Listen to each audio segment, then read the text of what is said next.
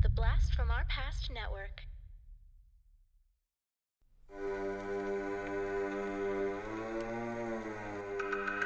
Podcasting After Dark presents TV Obscura, a deep dive into underrated and unknown television shows from our youth. Cartoons, sitcoms, cop shows, and much more. Sit back and enjoy some nostalgic fun with TV Obscura.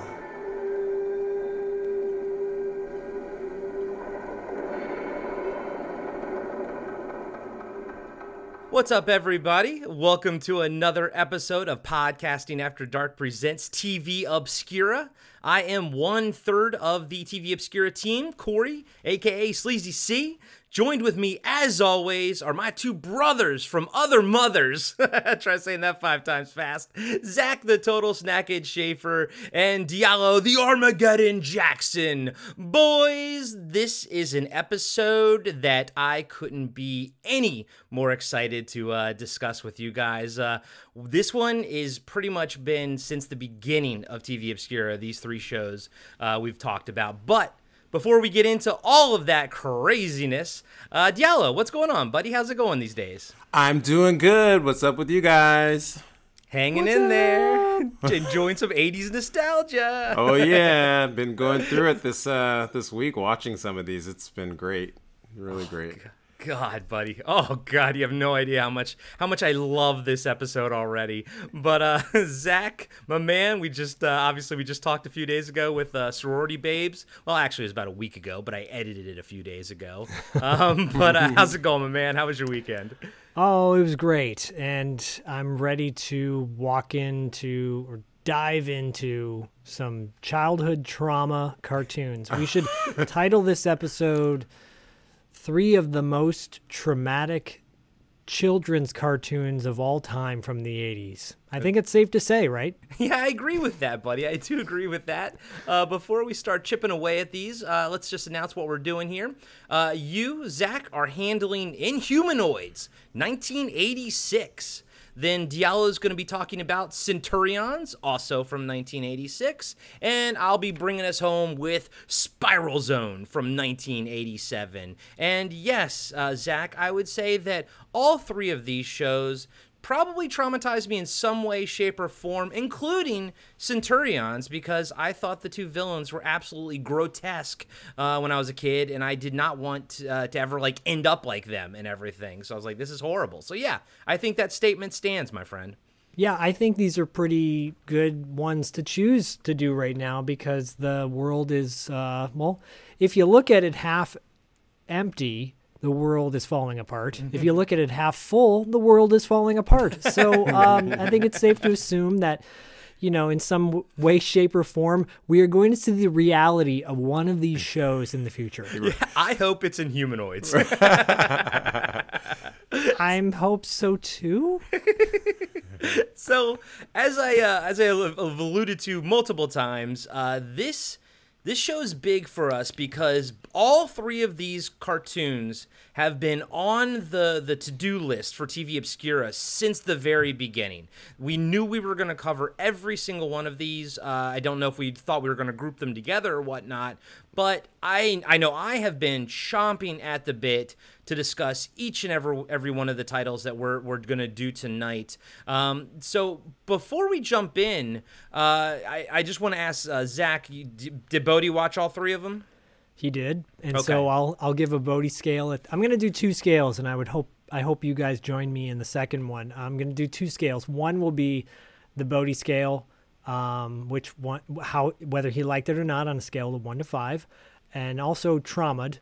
And the second one being I'm gonna rank all 3 of these in order of best or worst to best toy line. Oh, okay. All right. So which one had the best toy line?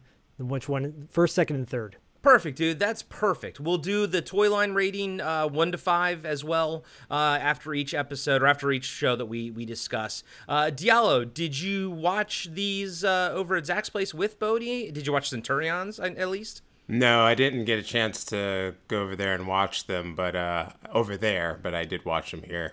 So we are gonna Dive in. Dude, real quick, I was talking to Zach offline before you jumped on, Diallo. That Centurion's Daily Motion link, and by Yeah. the way, guys and gals, I post everything, all the links on Patreon, our Patreon page for free, and that's patreon.com/podcasting after dark. So you guys can go over there and actually watch each video, each show. I make those posts completely for free, so you can go over there. But Diallo, that thing looked amazing. Yeah. It looked like it was just remade, like it was totally cleaned up. Yeah, they had a ton of episodes on Daily Motion also. None on YouTube that I could find, which was kind of interesting. But Daily Motion had all the goods. So Daily Motion seems to be our saving grace sometimes. yeah, Yeah, I hope it doesn't get shut down. Yeah. Because there used to be a website called iOffer. I don't know if it's still around anymore, but they used to sell bootlegs of all these cartoons that you couldn't find anywhere else, like high quality too, with menus and all that stuff. And that's where I got Attack of the Killer Tomatoes and Kid Video and Recess, the animated series. So yeah, unfortunately, 2 out of these 3 are not available on DVD. Centurions is, but it's pricey for the combined 2 sets. It's like close to $60. So is it worth it? Yes, but still, it's expensive. And Zach and I also were talking, Diallo, before you jumped on, like why we don't see any of these cartoons anymore coming out on DVDs. Is there no market for it other than the collectors, do you think? yeah. I think that literally they are obscure, which. But I mean, it seems weird, right? Because like these at the time, they seemed like they were really big phenomenons in their own way. So the fact that they just completely fell off is odd. But I was actually kind of thinking about another cartoon that just seemed like it was everything early '90s. It was Gargoyles, and and that's another cartoon that once it was gone, it was just. I mean, it almost erased from like memory. Like, I'm just so surprised that a show like that hasn't been done as a live action movie or whatever. Just no reboots. So I guess certain things just fall away and disappear. And just live in the time period that they existed, Yeah. The new toy line for Gargoyles is pretty dope, though. So hopefully, Oh, yeah. hopefully it's getting a new resurgence. I think so on Disney Plus. I think I've heard Yeah. a lot of people have been watching it on Disney Plus, and it's high on our to watch list. I actually think I'm going to show it to my nephew Gray Bear one of these days because I love that show and because I loved Goliath. I love Sam Keith's voice. Nope. Yeah. David's voice. Yeah. Which David? Sam Keith is the artist. Yeah, I have I got the what's his Goliath from Fern. Fern got it for me. It's an amazing Nice. it's an amazing figure, and but yeah, it's a show that is incredibly rich, and it just even though people are watching it, you don't hear like of any studios. I don't hear any rumors. And that's so odd. It's just so odd, and I feel like it's the same with some of these shows. And to your point, if they're not going to put out Gargoyles on DVD or Blu-ray, like something that at least Disney's kind of like backing and making toys of, ain't nobody going to be putting Inhumanoids out on Blu-ray or Spiral Zone or something, I know, it's such a shame. Yeah, it really is. God damn it. But hey, I mean, this is kind of a spoiler alert, but yeah, all 3 shows are fun as hell, and I can't wait to dive into each and every one of them. Zach, you want to take us to the center of the earth with Inhumanoids? Inhumanoids, the evil lies within. That's terrible, by the way. That was terrible. I don't know. I was inspired, actually. Oh, thanks. I appreciate it. Yeah. Okay. So Inhumanoids was a 1986 cartoon that ran for 13 episodes. It was a part of a Sunday block with a couple other shows, those shows being Bigfoot. And the Micro Machines. He's big, bad, Right. and he's mean. Also Robotics, Oh yeah. Yeah. right? And then Gem. They were part of like a 4-package deal. that was made to kind of, help market each show out. Gem was the only one that really took off out of those 4, and obviously ran for like 65 episodes or something like that. Metroid Robotics never made it past the kind of pilot episode that they released as a movie.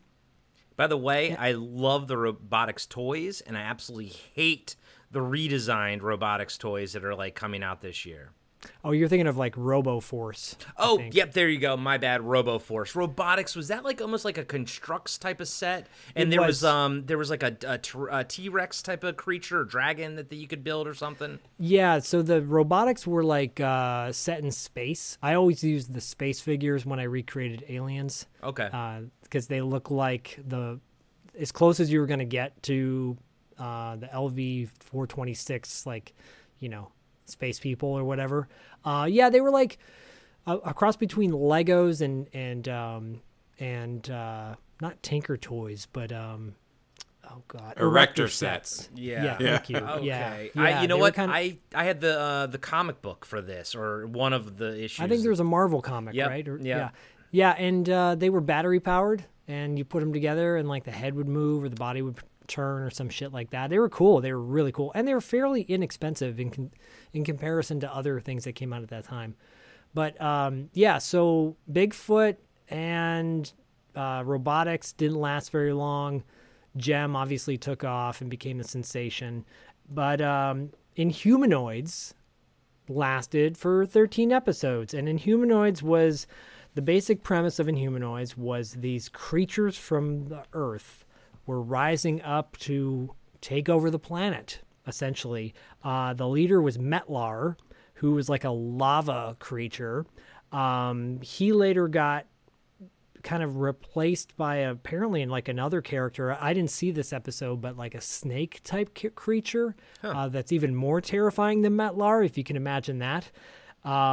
His cohorts were Tendril, who was like a plant-based monster. He looked very kaiju looking, and with these long tentacles.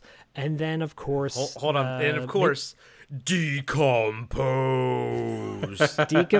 who was like this rotting corpse of a creature who would take his victims, put them inside his chest, and turn them into zombies, basically.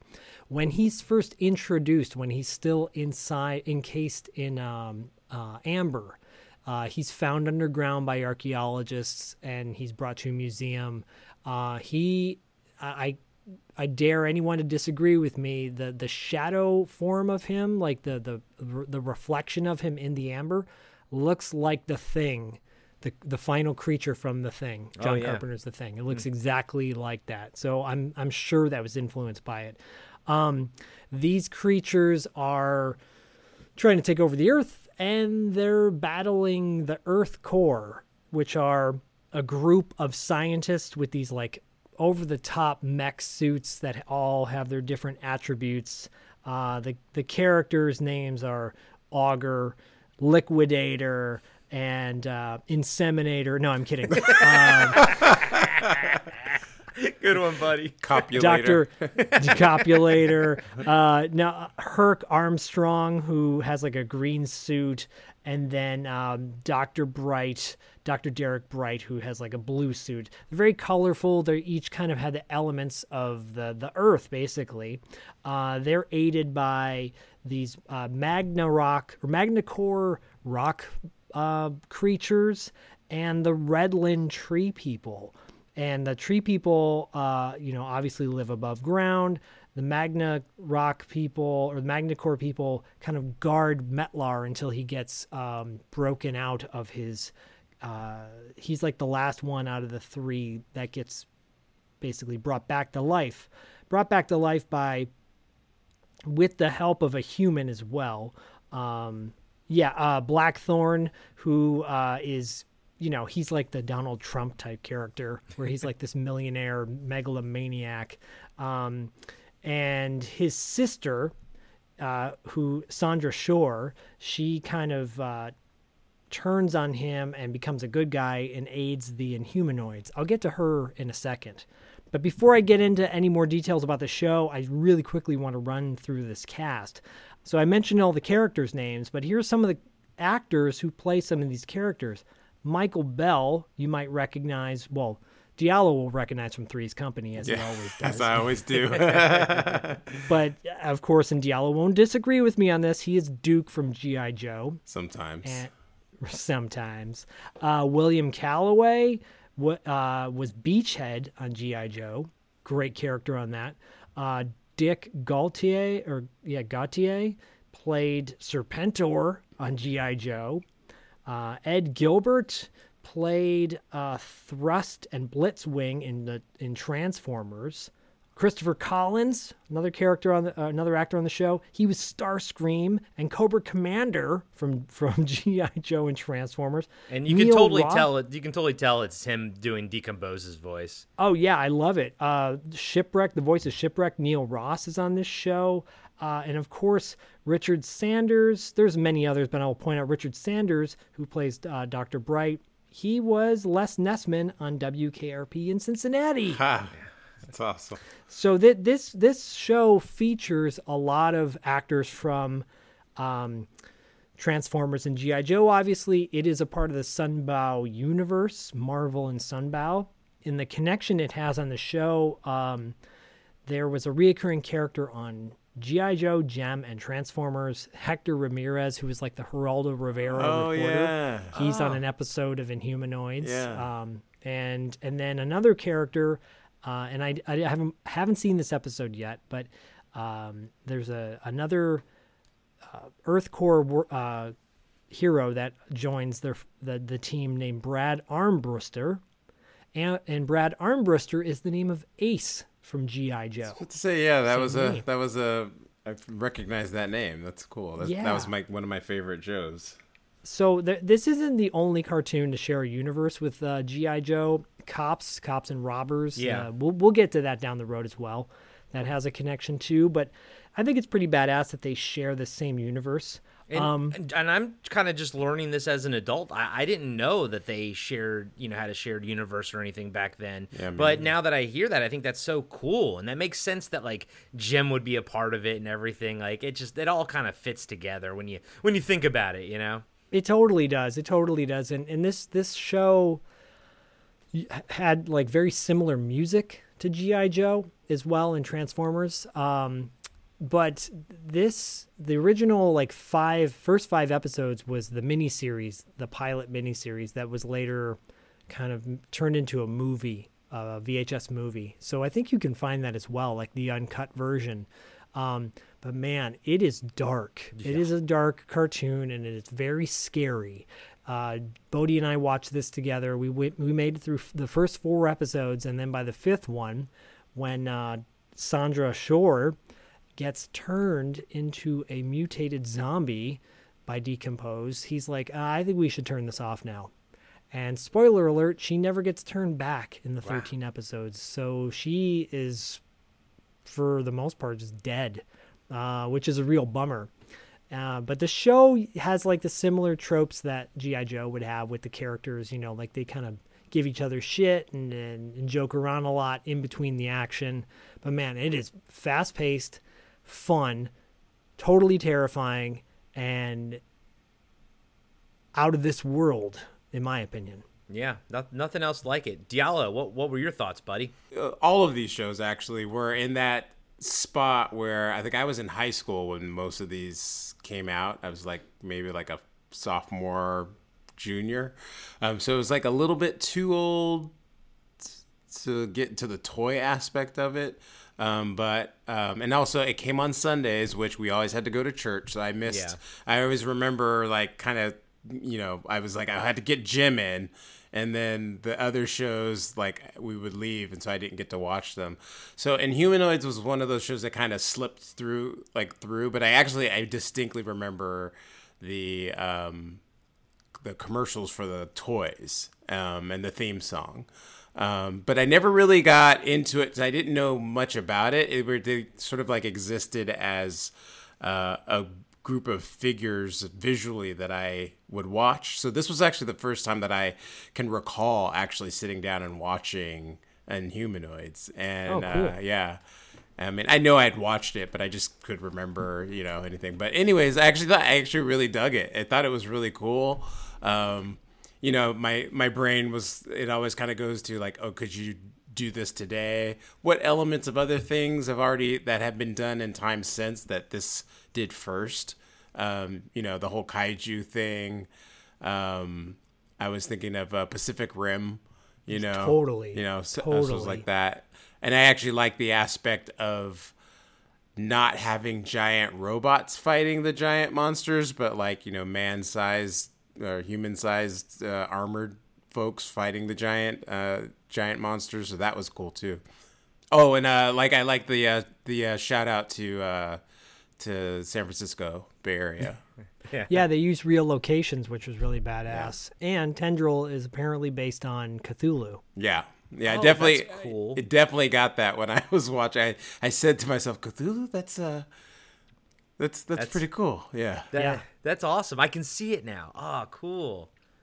Yeah, I kind of fell in the same category as you with Sunday shows. We'd always either be doing something or obviously have to go to church and whatnot. So Sunday shows were always hard for me to catch. But I did catch a couple episodes of this, when I was a kid.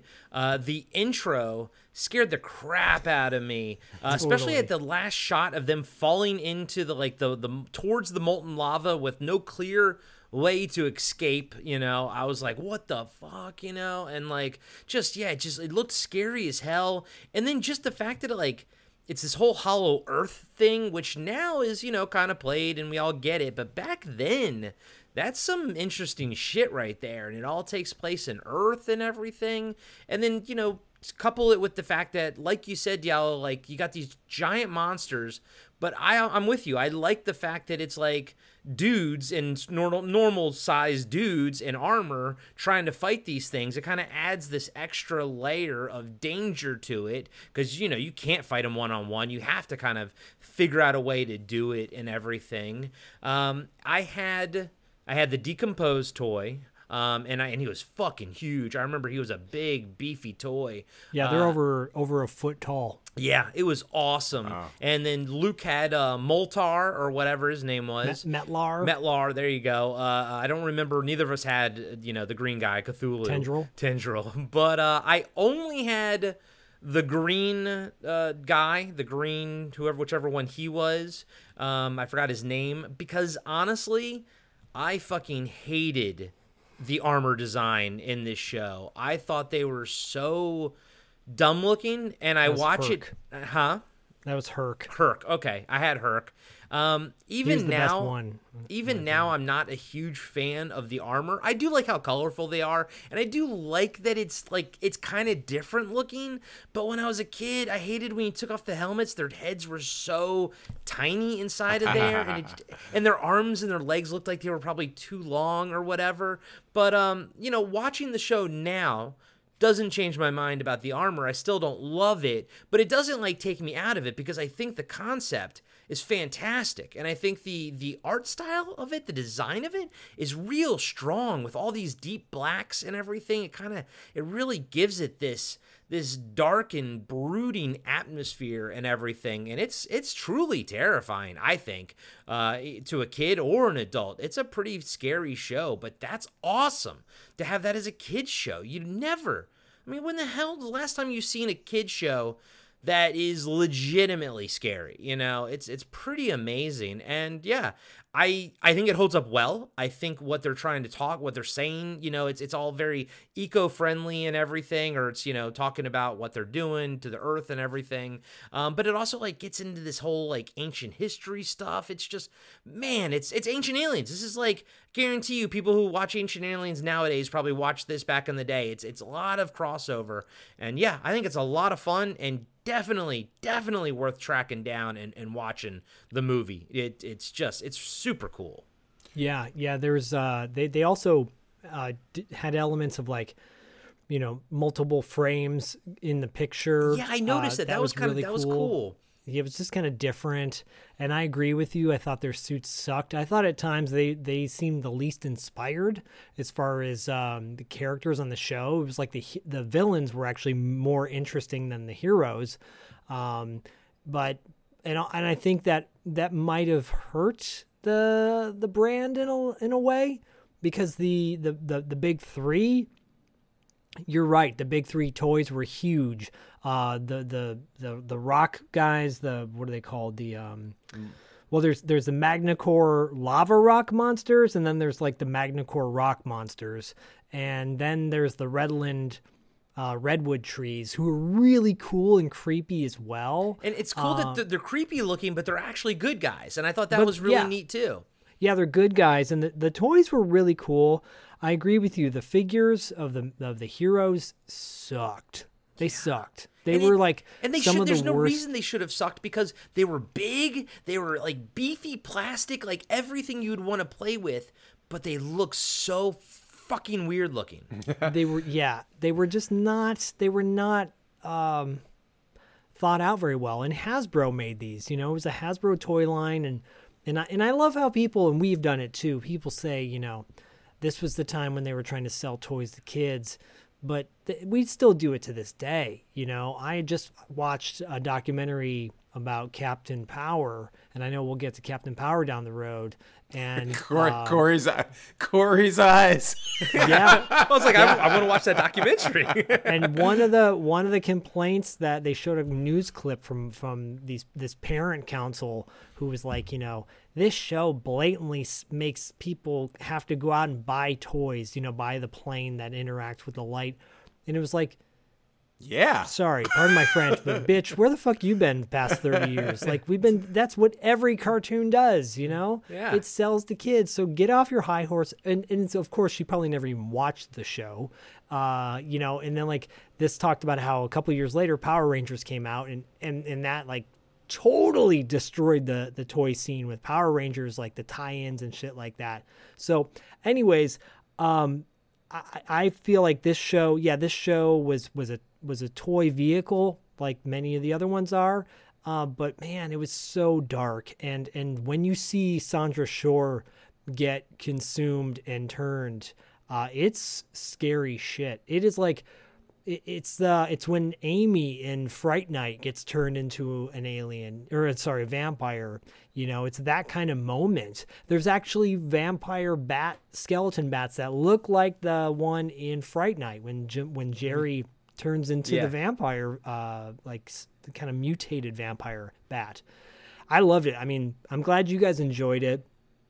Yeah. It's worth seeking out all the episodes. I want to watch the rest of them. I just didn't have time. It's funny that you both you're talking about the armor, because literally when I was watching it, that's like one of the first things that came up for me, and the general design of the characters and stuff. I think that was what was always a little bit off-putting by it. So like, I can enjoy the concept now of it, but back then it just looked kind of ugly. Totally. But I was watching, I had a little bit of a different take than you just gave, Zach, about the figures, because I almost feel like they were a little bit more inspired. I don't think it worked, but I was really dissecting the armor. Yeah. And I was just like, you know what? In a way, it was, again, compared to the show I'm going to talk about, like, it almost did it in such a way that it made it way more distinct than all the other armor on different shows were. So it had its own different kind of aesthetic, and like they were more rounded and bulky. And again, like I don't think that they look good at all. But I mean, one guy looks like he's got testicles on his legs. Yeah, that was the one I had. But the other guy looks like a veiny dick. Yeah, he looks like a veiny dick, like a purple dick. Yeah. But I almost, in a way, when I was watching it, and again, I'm only saying this because both of you guys brought it up, but I literally remember thinking, like it almost had to be this way. Like if you had to sit down and you wanted to make something that looked a little bit more distinct or different, like it's almost like a direction you might have gone in. And again, I repeat, I don't think it worked. Yeah. Well, I'm not disagreeing with you at all. And in fact, Augur, the bald guy on the show, he's got the purple veiny dick costume. It's very monstrous looking. If you look at his actual costume, he's got like horns on the sides. It looks like skin, muscle tissue. He's very interesting, monstrous looking. It's very they're very weird and inspired, and I love that. I just think the playability, if their heads were a little bit bigger, because dudes and dudettes, if you go on eBay and just take a picture or look at these things, you take their helmet off, it is the size. So the helmet, A Q-tip, like a Q-tip. yeah, it is like the their helmet is the size of a teaspoon, and then the head is the size of a Q-tip. Yeah. It's like so not proportioned properly. And it makes it look like their bodies are microscopic inside the armor, you know? Yeah, it's weird. And I know in the cartoon, they kind of make them look that way a little bit too. Like the mech suits are really bigger than they are. Yeah. But not that bad. And then they've got these goofy smiles on. I have this issue with action figures with smiles on their faces. Like You're not Duke, supposed to be happy.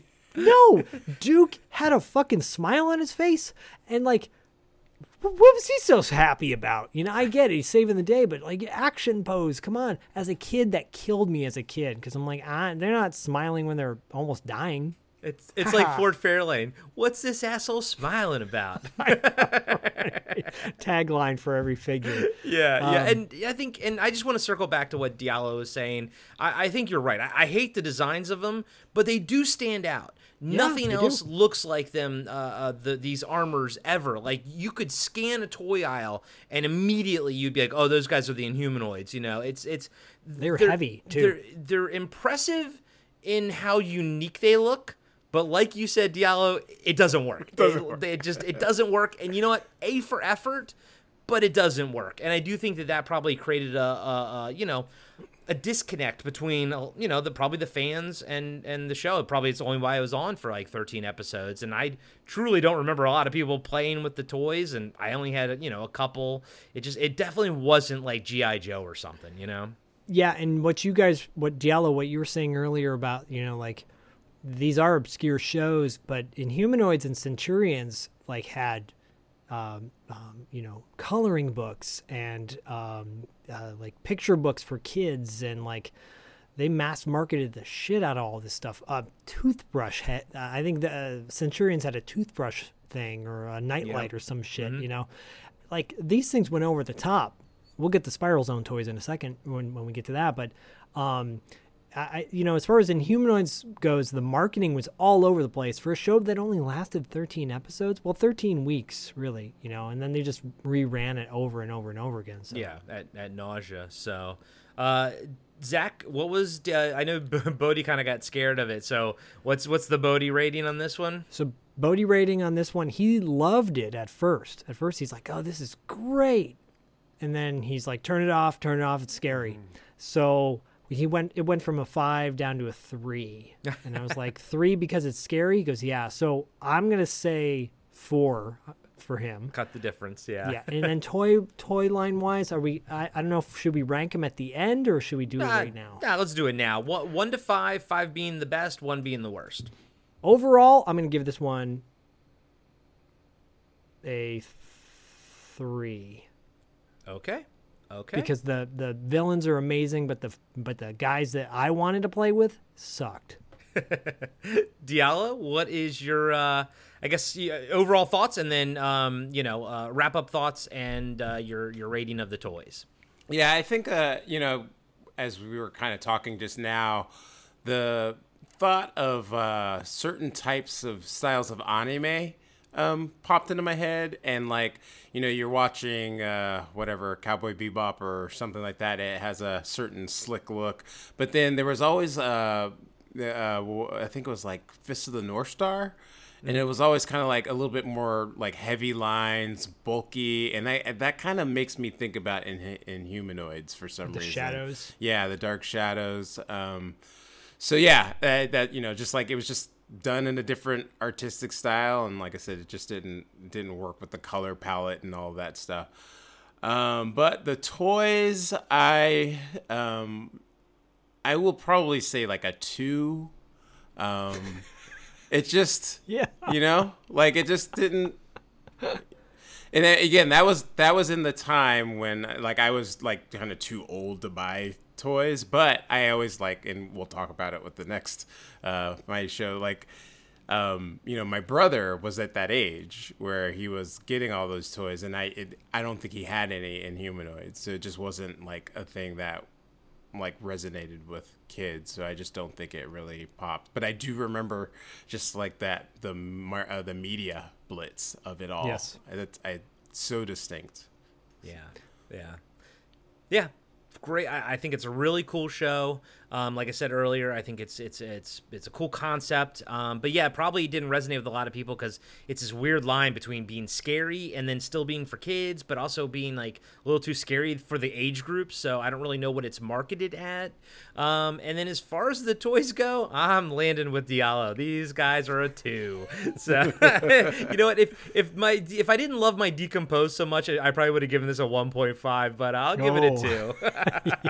Again, can I throw a little wrench in this too? Sure. On a diversity scale, A through F, this show gets an F. Oh yeah. So no, I did notice that actually. In San Francisco, and there's not even a fucking Asian character. Like, come on. It's wild. Yeah, it's There's wild. There's one wild. show in this group that gets an A for diversity, and it's true. not this one. Yeah. Oh yeah, no, I know it's mine.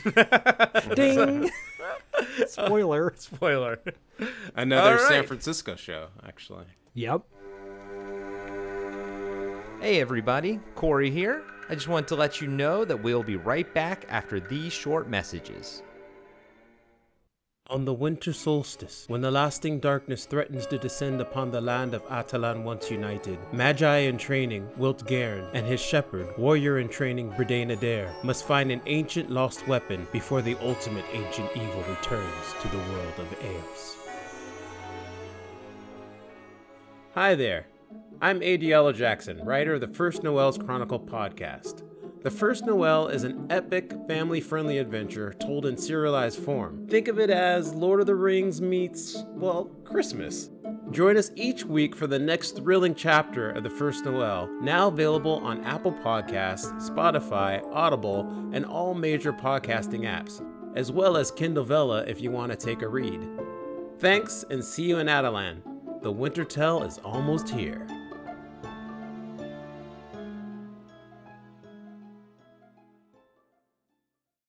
And now, back to the show.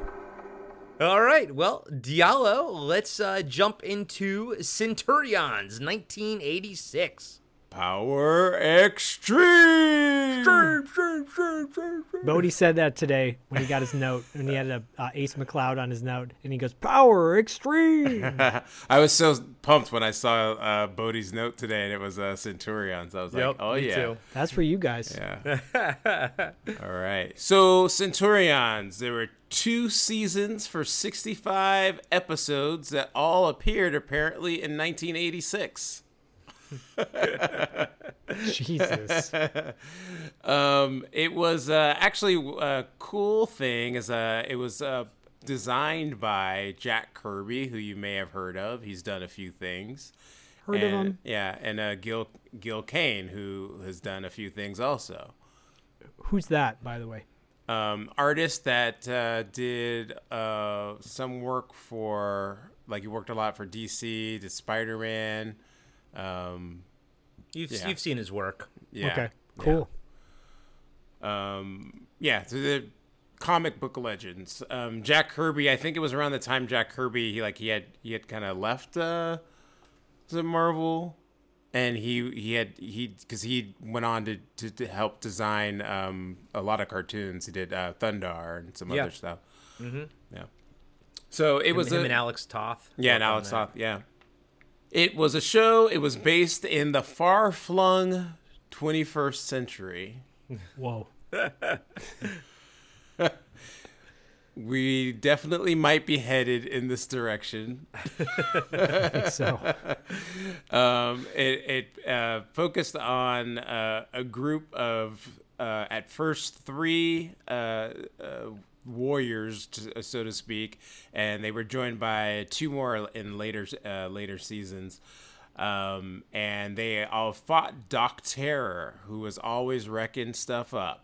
Their most famous tagline was "Power Extreme," which they would say whenever they received these weapons that were beamed down to them from their satellite called Skyvolt. So the characters were Max Ray, who was the sea-based Centurion. He was voiced by Pat Fraley, who also had gigs in Denver the Last Dinosaur. Prior to the X-Men, he did Pyro. He was Krang from Teenage Mutant Ninja Turtles and Galaxy High. So a bunch of shows we've done on this show. Jake Rockwell, who, surprise, surprise, if you look at his name, had to do with the Earth.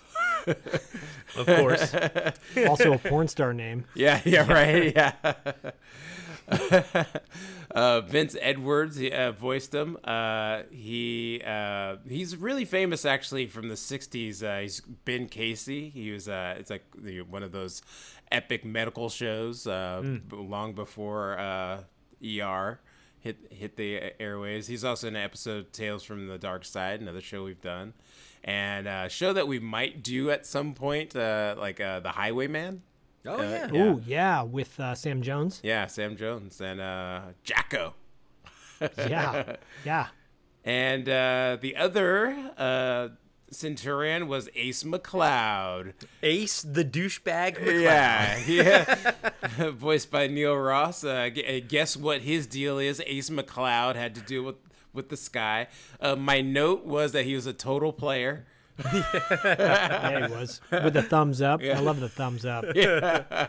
He definitely had all the charisma, and it's actually pretty interesting how that character even was like written in a show like for kids. But he did a bunch of stuff for he did Pirates of Darkwater. He was Norman Osborn in Spider-Man. He's done a lot of video games, a lot of Star Wars video games actually. Yeah, okay. Just one of them I would like noteworthy for me is that he was in Knights of the Old Republic. It was just one of the greatest Star Wars games made. Who did he play in that? It was a random character. I didn't get the name, but he also did the Codex narrator in the Mass Effect games. Mass Effect 1 through 3. So I thought that was pretty interesting. Avengers, Mightiest Heroes, and I put this note in there just for myself because I just recently spent maybe like 3 to 6 months diving deep in it. He played Mayor Domino in the Final Fantasy VII remake, which I saw that and I was like, oh, that's cool. I just fell in love with that game. Anyways, there were 2 other Centurions that came down the line. One was Rex Charger. He, if you can guess a little bit by his name, he's a car-based guy. Well, yeah, a Chevrolet. No, he was an energy programmer, and then the last one, his name is John Thunder, and you can't really necessarily tell what he did by his name, but because it's racist, you can tell what you can tell what he did because he was Native American. And his deal was that he was like infiltration, and he was sneaky, and at least there's some diversity on it. I was like, oh man, this is bad. I hate to cut you off, but I had no clue about either of these two these 2 new ones, and I'm looking at them now, and John Thunder, a bit problematic these days. Yeah. Wow. Okay. Sorry, for the longest time, whenever a Native American character was in any cartoon media, it was they were straight off of the res, and they dressed like they were from the 1800s, even though it was like 1984. What would you say about Spirit? Would you give him a little bit more cred? Yeah, it's funny because Spirit was cool, like, and he had that cross between like that military look, and he wasn't so like, how to say it? He wasn't so Offensive. he wasn't so typical like in his representation. And one thing I actually thought was cool about Spirit was that he was the one that was always pitted against Storm Shadow. So it was almost like his it showed his like his prowess and his expertise. Yeah. So, but He was also from Taos, New Mexico, by the way. oh, was it for Spirit? Yeah, Okay. Taos, New Mexico is like one of the most like sacred places in our country. So I think that's pretty badass. Yeah, me and a friend. A friend of mine. He actually grew up on a res, and we always talk about that, like Native American characters and TV. It's always like the kid, and then there's the father, and then the grandfather, and then the grandfather always like is close to the spirits. Yeah. Always. And the father's trying to be really modern, and the kid like the kid like gets guided by the grandfather to go back to the ways. It's like every single time, and he's always a tracker, and he always can. Yeah. It's got to be a tracker. Yeah. Anyways, we're getting way off. Sorry. John Thunder threw us off. Yeah, way off. Anyways, and then and obviously there was Doc Terror, who was voiced by Ron Feinberg. One really noteworthy thing for me was that he played Santa in The Tick. That we did for the Christmas episode. Nice.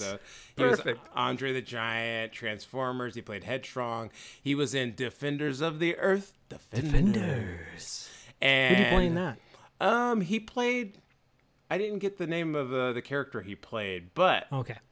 there's a tie-in there because Diane Pershing, who was Crystal Kane, who was up in the Sky Lab place. As her bones are deteriorating. Yeah. She was also in Defenders of the Earth. Defenders. And she played Dale Arden, and she's also in Flash Gordon cartoon, playing Cool. that voice Dale Arden. Also, she was also Poison Ivy, and she was the voice of Isis in Tarzan and the Super 7, which we've done also. shit. Yeah, Wow.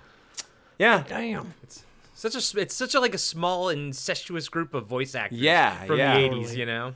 And Totally. because there's a couple more I just want to go over real quickly. Hacker, who's one of the henchmen, he was voiced by Ed Gilbert, who was the voice of General Hawk.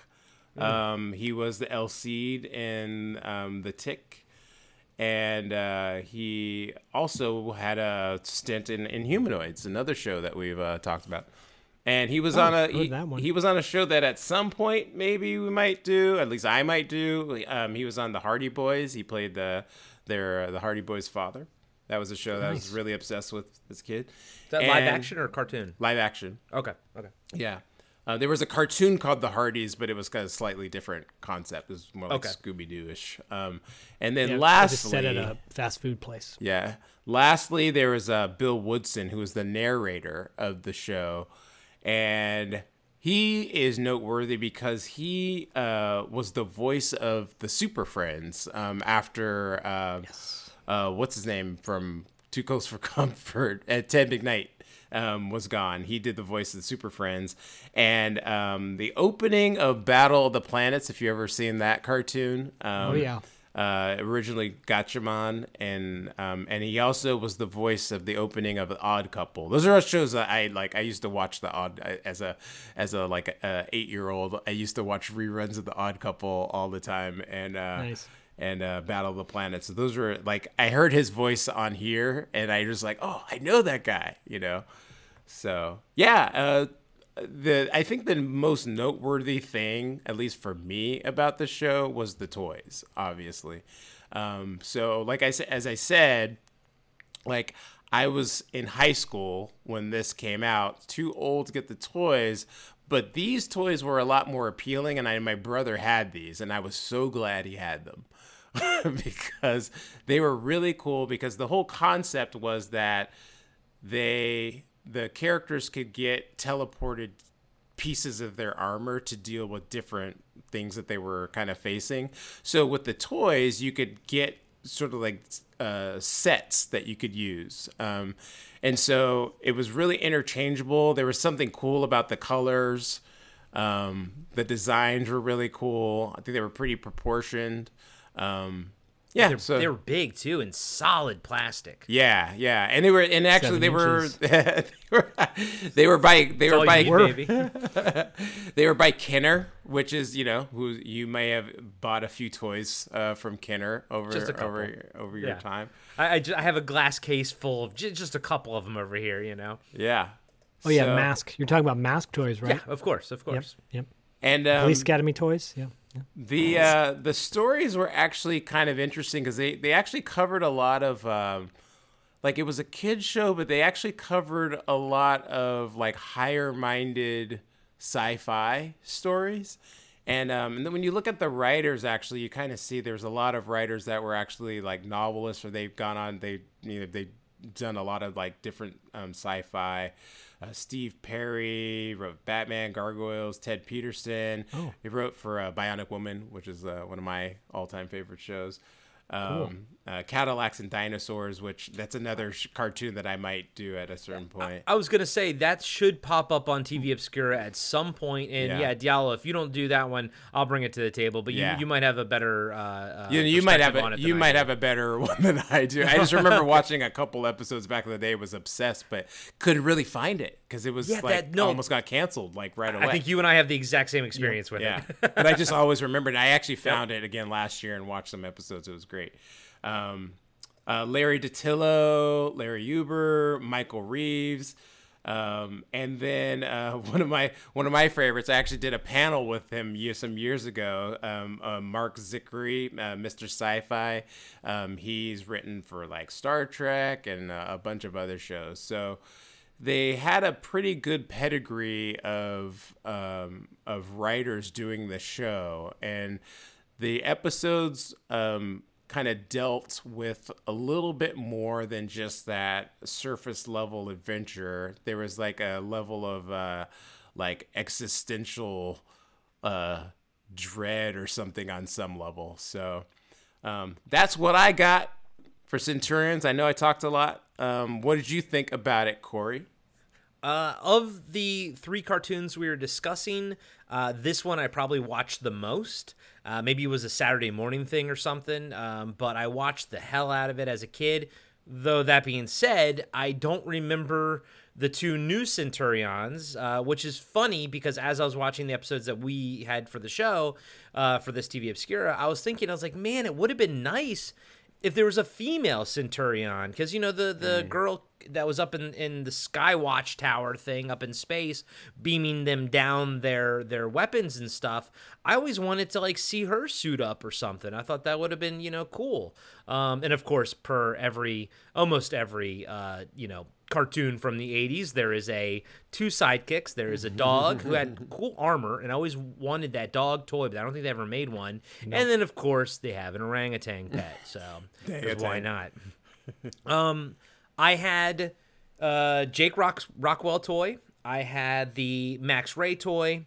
I did not have McCloud, but I had both of those. I love them. I would even play with the Max one in the tub and everything when I would take a bath. And, you know, and I remember, like you said, Diallo, you could buy separate, like, packs of stuff for them and everything. And I love the way they looked. I love the way that, like, they felt like they were such solid, beefy toys. They were so well put together. They could take a punishment. They were a lot of fun. I love that you could take the helmets on and off. And I loved more than anything that everything was just in proportion and, like, looked correct.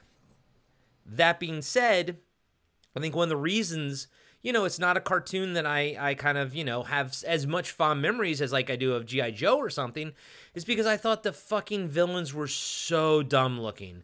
I had the blue guy and that was it. I hated that toy. Like, you ever have a toy where you're like, you're looking at it and you're like, I hate this. Why do I have this? Why do I have this? I don't like this. I didn't even ask for this. I hated how it was. First off, I hated the blue guy that he was shirtless. Second off, I hated the fact that he was not in shape. He was kind of pudgy. Third, I was like, why are both of the villains like half of their body? Yes, it's robotic, but it's not that it looks like the other half. It looks like two pieces kind of merged together, and there's no symmetry. And I think I love symmetry because I fucking hated them. But I played the shit out of the toys, and the thing is, I didn't have them fighting the enemies from the show. I just kind of had them doing their own thing because I thought they looked spectacular. And I can honestly tell you guys that to this day, I can remember playing with just like a handful of toys, vivid memories, and everything. But one of the vivid memories I have is playing with my Centurions. I think they were cool toys, especially Max Ray. I loved his shade of green and black and everything. He looked amazing, so colorful, so much fun. And yeah, I think the cartoon, the episode that we watched, a couple episodes, I think it's great. I think it holds up well. And the Daily Motion encoding or remastering or whatever looks spectacular. It never looked this good. And I was like, wow, I would actually like to rewatch the entire series. And I would love to own the toys. And I think they should reboot them, or not reboot them, just bring them back like they do with Super 7 and everything. Just bring them back. They look amazing. Don't even touch the design. Just bring them back as is. They look absolutely spectacular. And fond memories of Centurions.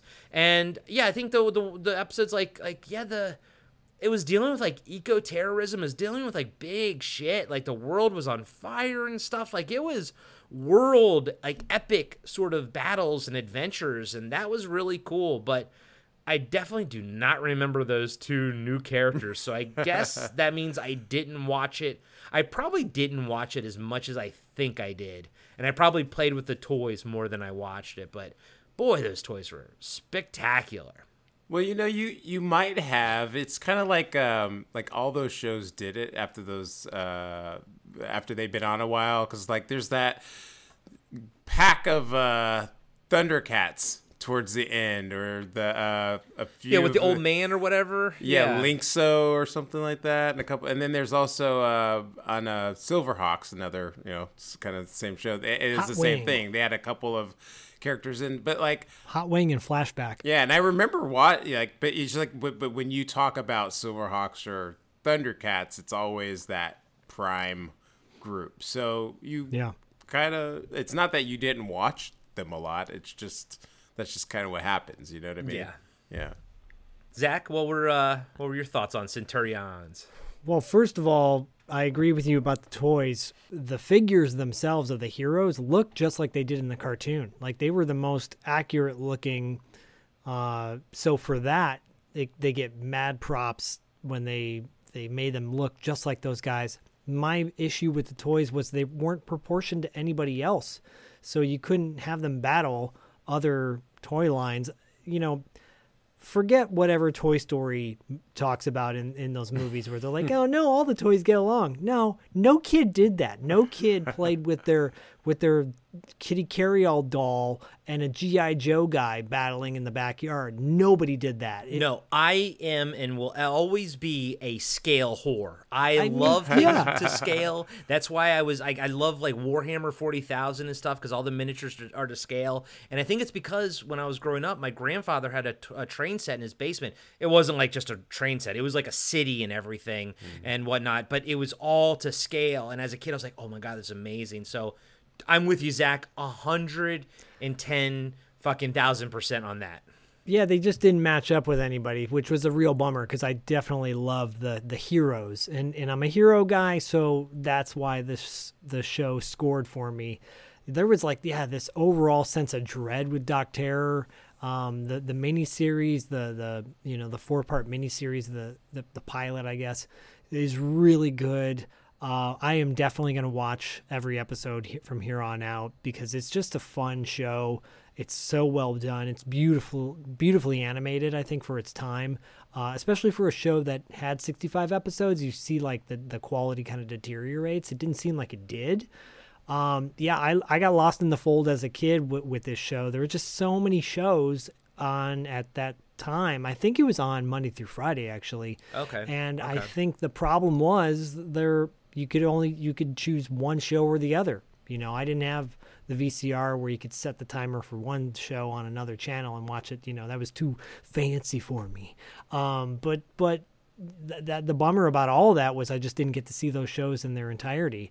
Silverhawks, Thundercats, all those shows that lasted more than 13 episodes, I didn't see the last half. I think Yeah. G.I. Joe is the one that maybe I missed like 5 or 6 episodes and that was it. But yeah, I love this show. I think it's really well done. It's definitely more of kid friendly out of the 3.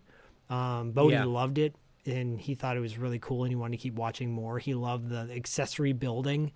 And yeah, the accessory building is really cool. It's fascinating. Their suits like transport them, allow them to move around, and it's kind of ahead of its time in some ways. And I to love that steal a term that I've learned from, the toys that made us, the toys, they had a lot of play value to them with all the Totally. weapons and everything that they came with. Yeah, and I think the reason, at least for myself, speaking so heavily about the toy lines of each of these shows is because each of these shows had really cool toy lines. They were just different. They were really different. So I love the accessories. And again, like the lead guy looks like Tom Selleck, and that's pretty badass. It's like you got Magnum PI as your hero. Yeah, I love the show. I give it two thumbs up. And Diallo, it's funny when you said that Kirby designed these. Dude, I can see that now with the circle peg holes, and everything, because it totally looks like, like his New Gods stuff. yeah. Yep. Yeah. And Kirby's all about those connected circles with lines connecting them Yeah. and stuff. And I can totally see it now. It's like, oh, like right when you said it, it was just like flooding my brain. Yeah, definitely. He's he's a creator that I didn't really appreciate till I was much older, Yeah. But now I definitely see the vision that he had and the impact that he had. So Yeah. I'll give you my final thoughts on it. I think it's, like Zach said, it's beautifully animated. I think it's a gorgeous show. I like how colorful it is. I like their colors. And, as far as like the villains go, they're not as offensive on the show because you're not, like, I guess, playing with them, and you're also they're kind of fighting like the robots and stuff, the grunt robots and everything. So it's not as bad when you're not actually playing with it. So I do want to go back and rewatch this series and everything on Daily Motion because I don't have the DVD set.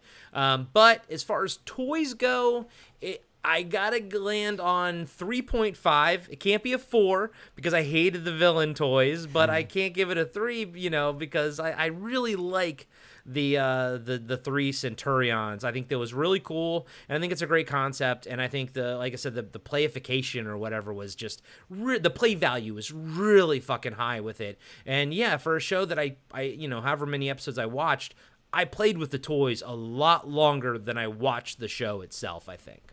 Diallo, wrap up thoughts on this one and your toy rating? yeah, I watched it pretty significantly. It's funny that you said that, Zach, about the timing. I think for me, it came on afternoons, Monday through Friday on TV 44.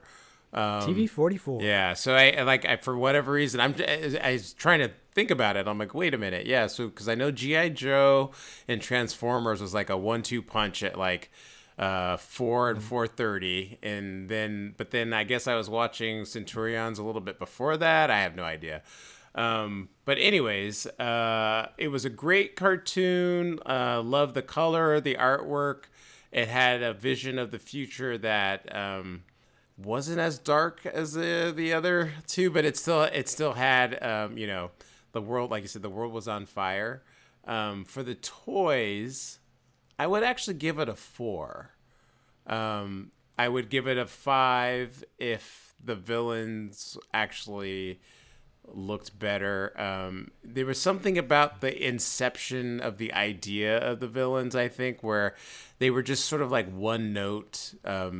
evil bad guy, which most cartoons at that time did. But I think in this case, it might have been better if he had been one of the Centurions that had like it didn't work out or something. It grafted to his body, and then it would have been also a little bit more personal, and I think it could have grown from there.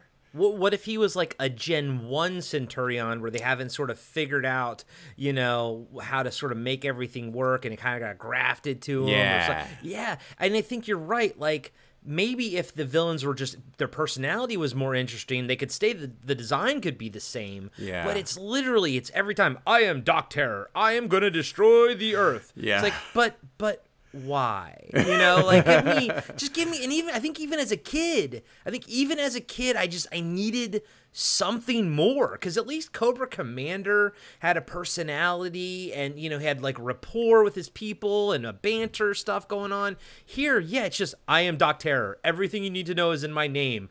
I don't even need to talk. You know what I mean? It's just like, fuck you, man. Maybe he was just misunderstood, people being ableist against him, and he just decided to go down that path.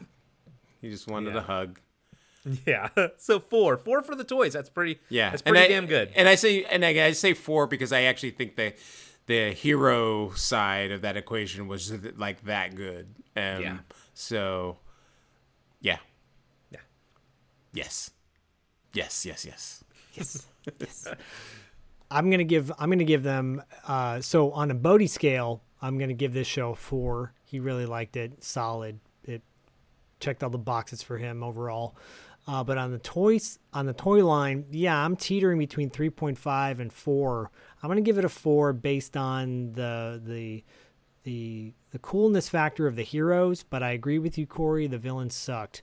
They're just so lunky and clunky and one note. If they had released at least one like sentry figure, like one soldier villain robot that you could buy multiple ones of to pit against the Centurions, then it would have been great. It would have been fine.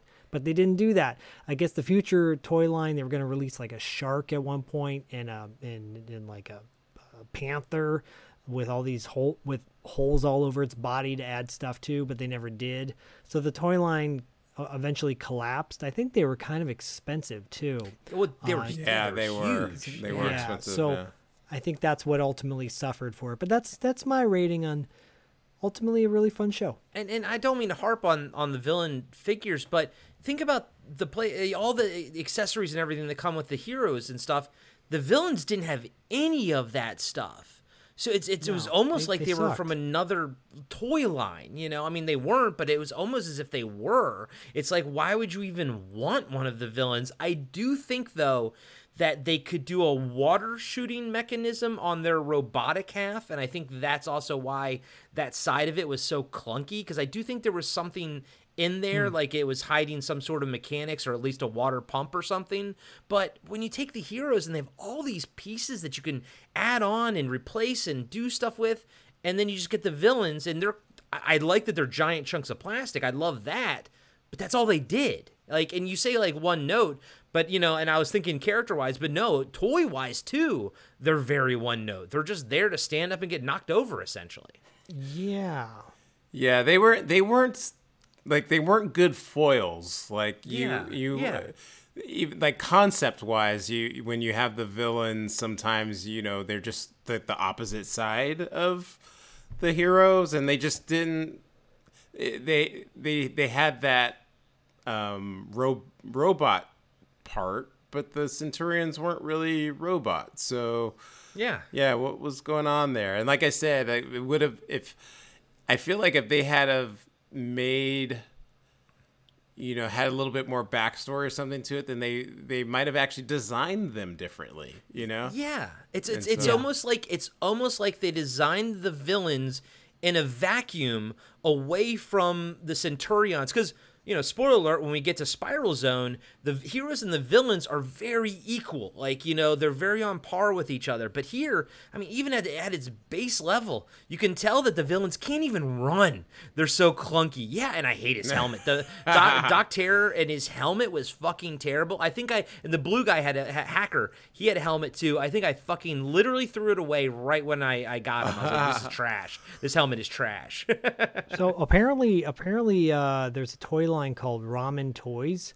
They released I think he's maybe 4 inches. They're called 80s Commanders, and they released a Ace McCloud figure. Oh, I think I've seen that. I've seen that. That's actually really cool. And I do want to make a caveat to say, if they ever do, like someone like Super 7 like redoes them, you got to make them 7 inches again. You can't fucking make them small, no matter what Zach says. Because at this point, I'm not going to be playing with it anyways. So I want it to be the big giant piece of plastic that it was. So you're saying size matters, is what you're saying. I am saying size fucking matters, baby. No matter what they tell you, size matters. Hey, I like a good old pocket commando. So there you go. That sounded bad, and it was intentional. Apparently they make all all 3 of the Centurions. Oh, cool. What was the name of that company again, you said? Ramen Toys, 80s Commanders. They make they make all 3 guys. But they probably don't call them Centurions because if they don't have the license, or do they actually call them Centurions? Yeah, they don't. They just call them 80s Commanders. It's interesting what you can get away with when you don't actually use the name. Come on, guys. Yeah, get wise to this shit. Hey everybody, Corey here. I just want to let you know that we'll be right back after these short messages. Imagine being one of the last people on Earth, being trapped alone with something not human, something always watching, something always waiting. What would you do? Where would you run? Where would you hide if you were haunted for 7 winters alone? Podcasting After Dark presents 7 Winters Alone, a dystopian haunted house story by David Irons.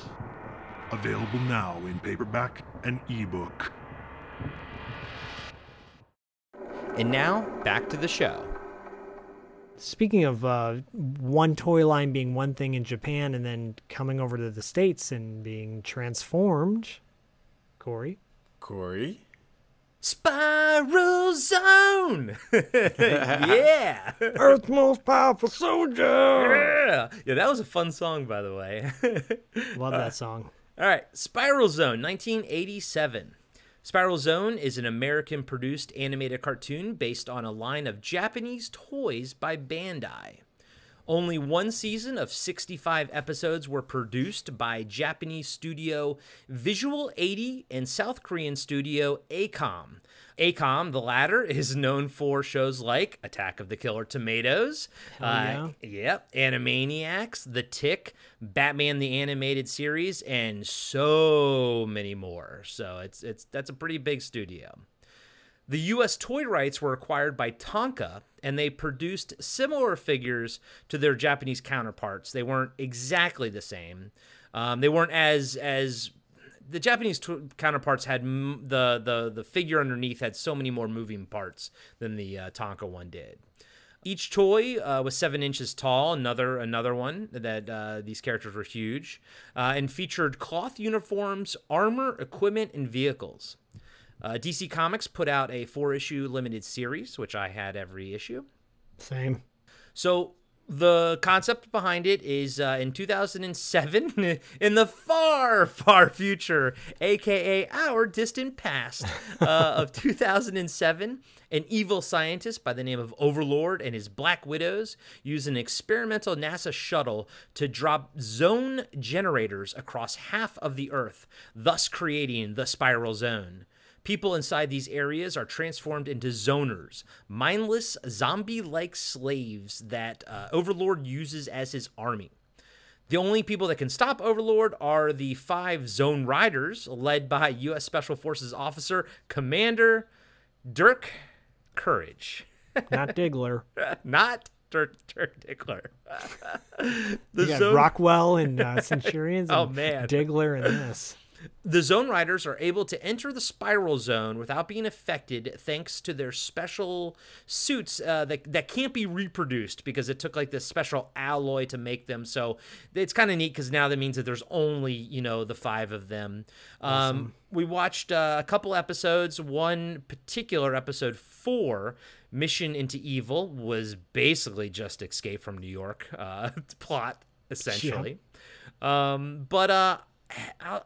So just as a kid, this was like Inhumanoids. It was another show that I never really got to see. I only maybe caught 1 or 2 episodes, but I thought it was so cool that it just became mythical to me. And I was like, oh my God, like this Spiral Zone thing. And I had the comics, so I knew of its existence, but I never got a chance to see the cartoon. I did have 1 toy. I had Tank. I play like Centurions. I just played the shit out of him by himself. Like he just fought imaginary creatures or whatever. Actually, not gonna lie, I would take his helmet off and use him as a Colonial Marine. I would just make him be fighting like xenomorphs and whatnot because I didn't have any of the bad guys, which I actually wanted. Yeah, buddy, Diallo. What's a xenomorph? Good one, buddy. Good one. It's a bug hunt. So yeah, this was another one that was traumatizing to me as a kid, especially if you watch Mission into Evil. Like the people get turned into zombies in this. Unlike in Humanoids, it seems to be once you are brought out of the zone, the Spiral Zone, the effects will wear off and everything. But it was freaky to me, especially you see it in this episode, Mission into Evil episode 4. It was freaky to me because people would be existing and going about their daily business right outside of the zone, and then this kid gets walks up next to the zone and then someone just grabs him, out of it. And I was like, holy shit, it was just so scary. But it was just a barrier there, yeah. like a wooden barrier. No, it was just cones. It was cones. But I'm sorry, I got so excited to talk about the episode and everything. I forgot to mention the voice actors. Everybody we've ever talked about is in this. Everybody mentioned so far, and Bumblebee. Exactly. So yeah, Frank Welker is in it. Frank Welker. We have Michael Bell. He's Duke, like you've mentioned before. Although he plays a Japanese character named Hiro Taka in this one, so that's racist. Interesting. That's racist. Yep. We need Fern on here. Cultural racist. appropriation. We have, of course, Neil Ross. He actually plays Overlord. We have Mona Marshall, who plays, I love this name, Duchess Dyer. She's fantastic. She's great. Yeah, she's great, and she's been in so much stuff. And we have Dan Gilvezan as Dirk Courage, who he was Bumblebee in Transformers, famously. So, awesome. Of course, it has its cast of actors that we all know and love. Oh, by the way, Hal Rail, who plays Max Jones in this, he was also the voice of the Predator in Predator 2, one of Zach's favorite movies. Sure is. Top, bottom, 100. So yeah, JK. I loved the armor. I loved the characters. I loved the villains. And I loved most of the vehicles. I did not care for that personal tank thingy that had the weird mace. You know what I'm talking about. These bludgeoning mace things. The big testicles on it? Giant testicles on the side of their tires. Where you could tell okay, toy-wise, you get why they make that into a toy. But then you watch it in the show and you're like, but why would you create that in real life? You know what I mean? But other than that, I thought it was a strong show. The second episode we saw, the other one that you sent, Zach, where it actually dives into the origin of the Spiral Zone and everything. In that episode, they have this weird, they don't say slave trade or whatever, but there is this idea that they're trading zombies from one zone to another via this train system. It's dealing with some super, super dark and heady shit. And then on top of it, like as a kid, the fact that the bad guys all like were in New York and like New York was like zoned out and everything, and they were like in the Chrysler building, like it was all real locations that I was, you know, growing up only 4 hours away from. So it kind of just gave it this sense of, I don't know, real world urgency as a kid, and definitely freaked me out. I think this one and Inhumanoids almost evenly freaked me out as far as like trauma goes. But toy wise, I still adore the toys to this day. I think I still have my tank toy in my mom's basement somewhere. But I love the fact that they had like cloth outfits, you know, there was cloth, because it was like the old style GI Joes essentially, you know, and I liked that the armor and everything. And I do believe this was one of those kind of toy line where you could buy extra attachments for the armor and buy vehicles and stuff like that. But overall, I thought it was, I loved it back as a kid, even though it scared the shit out of me. And I think it holds up really well to today, and I think 99% of like the designs on the show are fan-fucking-tastic. So that's, I thought this was great. Diallo, what'd you think of Spiral Zone, buddy? I never watched it. I barely remember it. I don't even like. For some reason I knew the Spiral Zone. You know, maybe they were like commercials that came out for it. But yeah. I literally don't remember the toys. I don't remember the vehicles. I didn't know anything. But I was like, but if anybody ever said Spiral Zone, I still knew what they were talking about. So thank goodness for marketing, right? Yeah. And it's another one too. I don't even know when it aired, like, because I couldn't even like a lot of shows, you know, I could say, oh well, it came on Sunday and that's why I didn't see it, or if it came on early mornings, if it came on TV 36 where I lived, I didn't get to see it much because that was like San Jose and it was very grainy picture that I could only like get at night, you know. So not really sure about any of that. And I watched the episode and I really enjoyed it. So I was really glad that I got a chance to see it. I did think, and I only watched the pilot episode, the first episode. I did think that it needed a little bit more, and I'm sure obviously you went into it a lot more of what was going on with it, but it felt to me like the world and the mechanisms of how the world worked weren't really explained to me in the first episode. It just sort of was like, here we are, and this is what's going on, and I needed more because it was so rich that I needed to understand why there were just cones blocking the Spiral Zone. Yeah. Why didn't they actually erect some kind of like a barrier or something if it was that dangerous? And then the vehicles didn't, like, I was kind of what you said. I literally was watching it. I was like, why would you make vehicles like that? You know? You're like, I get why it's a toy, but why in the real world? Why is this? But you know, now that, because you said it was originally a Japanese cartoon, I think. No, it was actually just a Japanese toy line. A toy line. Okay. By Bandai. Yeah, okay. And designed by one of the designers of Gundam. Okay. Well, because the animation, actually, this was one thing that I noticed. The animation actually was really good. Like, at least in that first episode, it looked very Japanese. Actually, it looked like almost like it wasn't quite as good as a lot of 80s anime, but it was like the quality, I think, was higher than some of the other things that we watched. So I was impressed by that. But yeah, it just like I liked it. Shout out to San Francisco again. That was one of my big takeaways from watching both of those episodes. I was like, oh yeah, there you go. But yeah, I thought like the concept and everything I thought was really cool. Again, just watching the pilot episode, I wanted more explanation of like what was going on.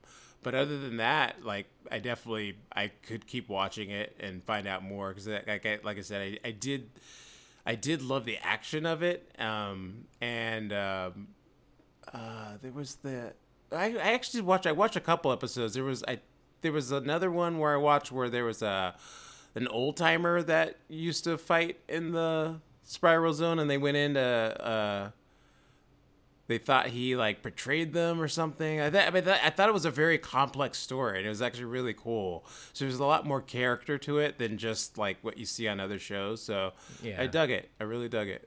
Yeah, and to your point, I think it was the same as you.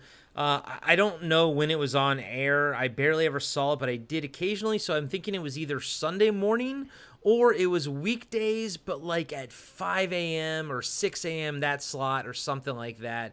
And then to the backstory and everything, like you wanting more, Zach can speak to this a little bit better, but there's an episode later on that actually has the origin, but it's not the first episode. It's like way later that they actually give you what happened, like the origin of the Spiral Zone and everything, which is pretty cool. Zach, thoughts on Spiral Zone? Well, I love this show. I've always loved this show. When you said you were going to take this show, I was so excited because I would race home to watch the last 10 minutes of the show after school. I think it was on in the Bay Area at like 2:30 or maybe 3. Oh wow! No wonder I Monday didn't through see Friday. it. And it was so hard because it was by far my favorite show on TV at the time. We're talking 87, so I was like 11 years old, way into like intense shit and like dark stuff. Aliens had already come out at this point. Predator was out. I was watching all that stuff, and I wanted a level of intensity that Spiral Zone gave me. It was way dark. You guys are right. It's so dark. I saw on another segment online and comparing it to like basically The Walking Dead for kids at that time, and it's gritty. It's dark. Episode 4.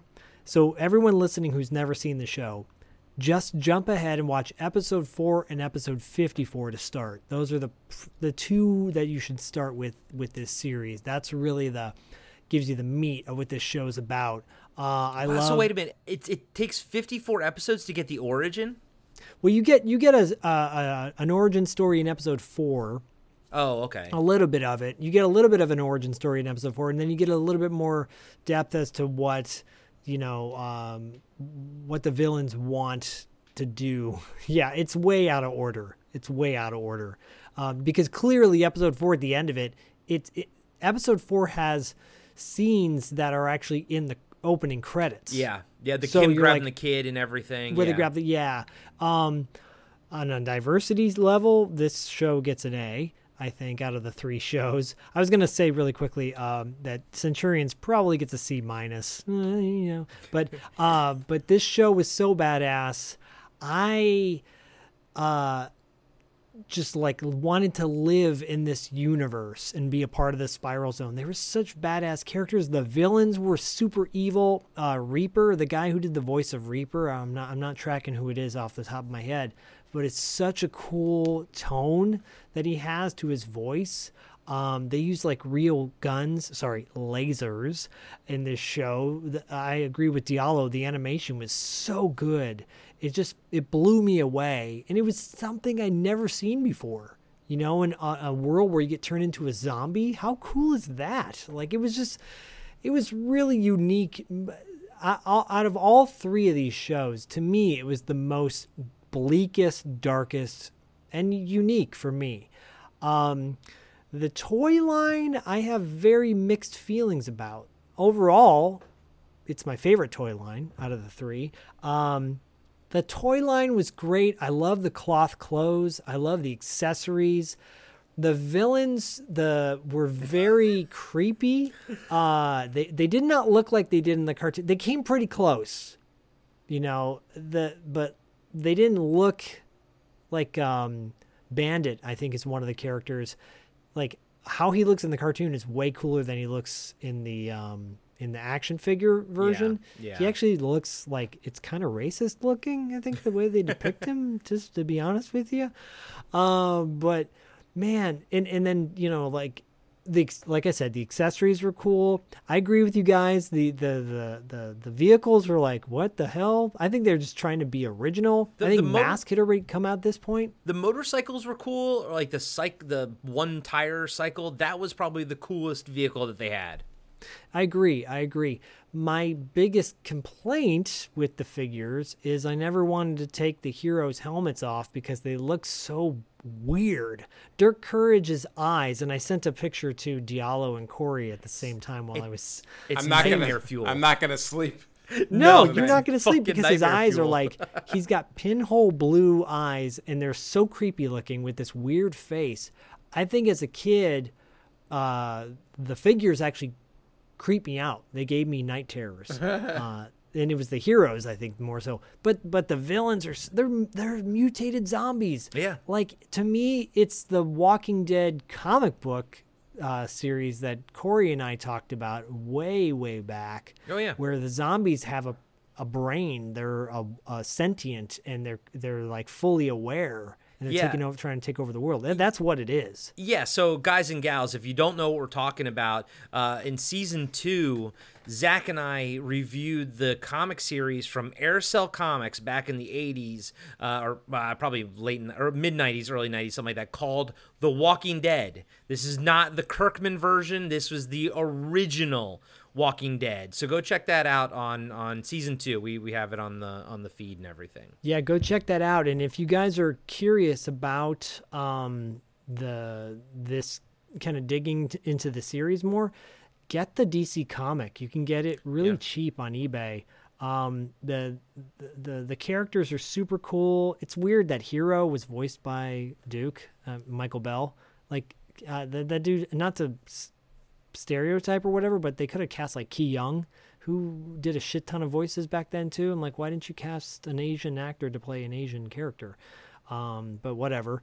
The guy who plays Max, his character voice is so badass, and then Tank is like a ripoff of Arnold Schwarzenegger, and his son is trapped in the zone. Yeah, and it's like it's so cool. It's so cool. This one has, to me, a lot more soap operetta, Robotech type elements to it, where it's like, I want to see this universe unfold, and I want to see a movie version of this shit. I want to see like more of Spiral Zone, and it's such a shame that you can't get it on DVD because I want to own the DVDs. But fortunately, because the quality on YouTube is fine, it's passable, but it's not that great. It's not the worst thing we've ever seen on TV Obscura, but it's certainly not as good as the Centurions on Daily Motion. And Zach, and in Humanoids too, it's pretty good. Humanoids on looks fantastic as well.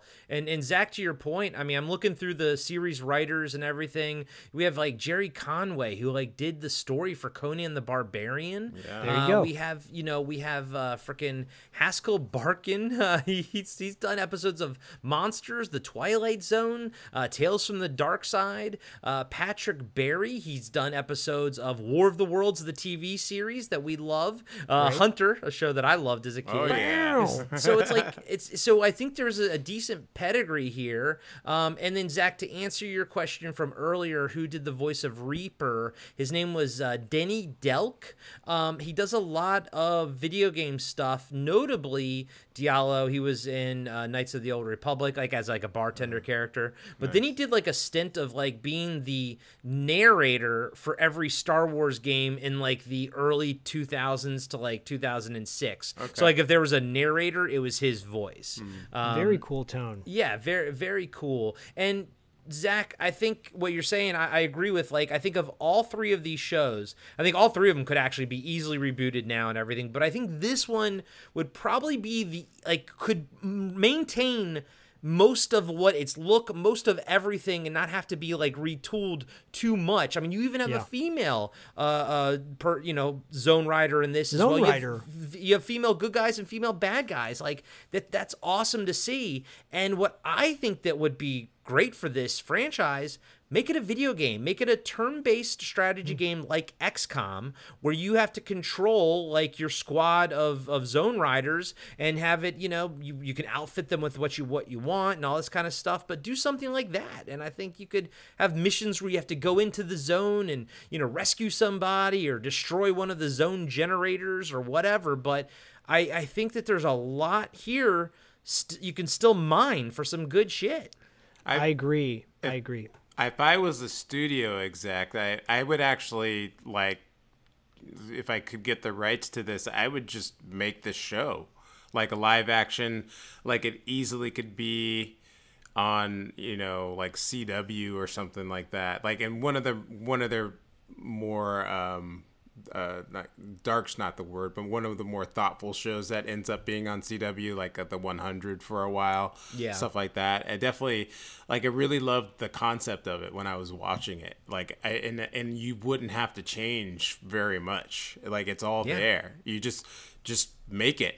Just do a representation of it in live action, and everything that you need's already there. The terror of it, just having your body mutated and losing your mind, and there could be the whole thing of like, do we want to like fight these soldiers? But that also means we're fighting sort of technically innocent people or something. Yeah. And then I would love to see that the bad guys maybe would be able to take more damage or maybe be stronger or something like that. But well, that's why in episode 4 is so pivotal, because it lays the groundwork for kind of the development of like these mindless people, and like when you can save them or when it's too late to save them potentially.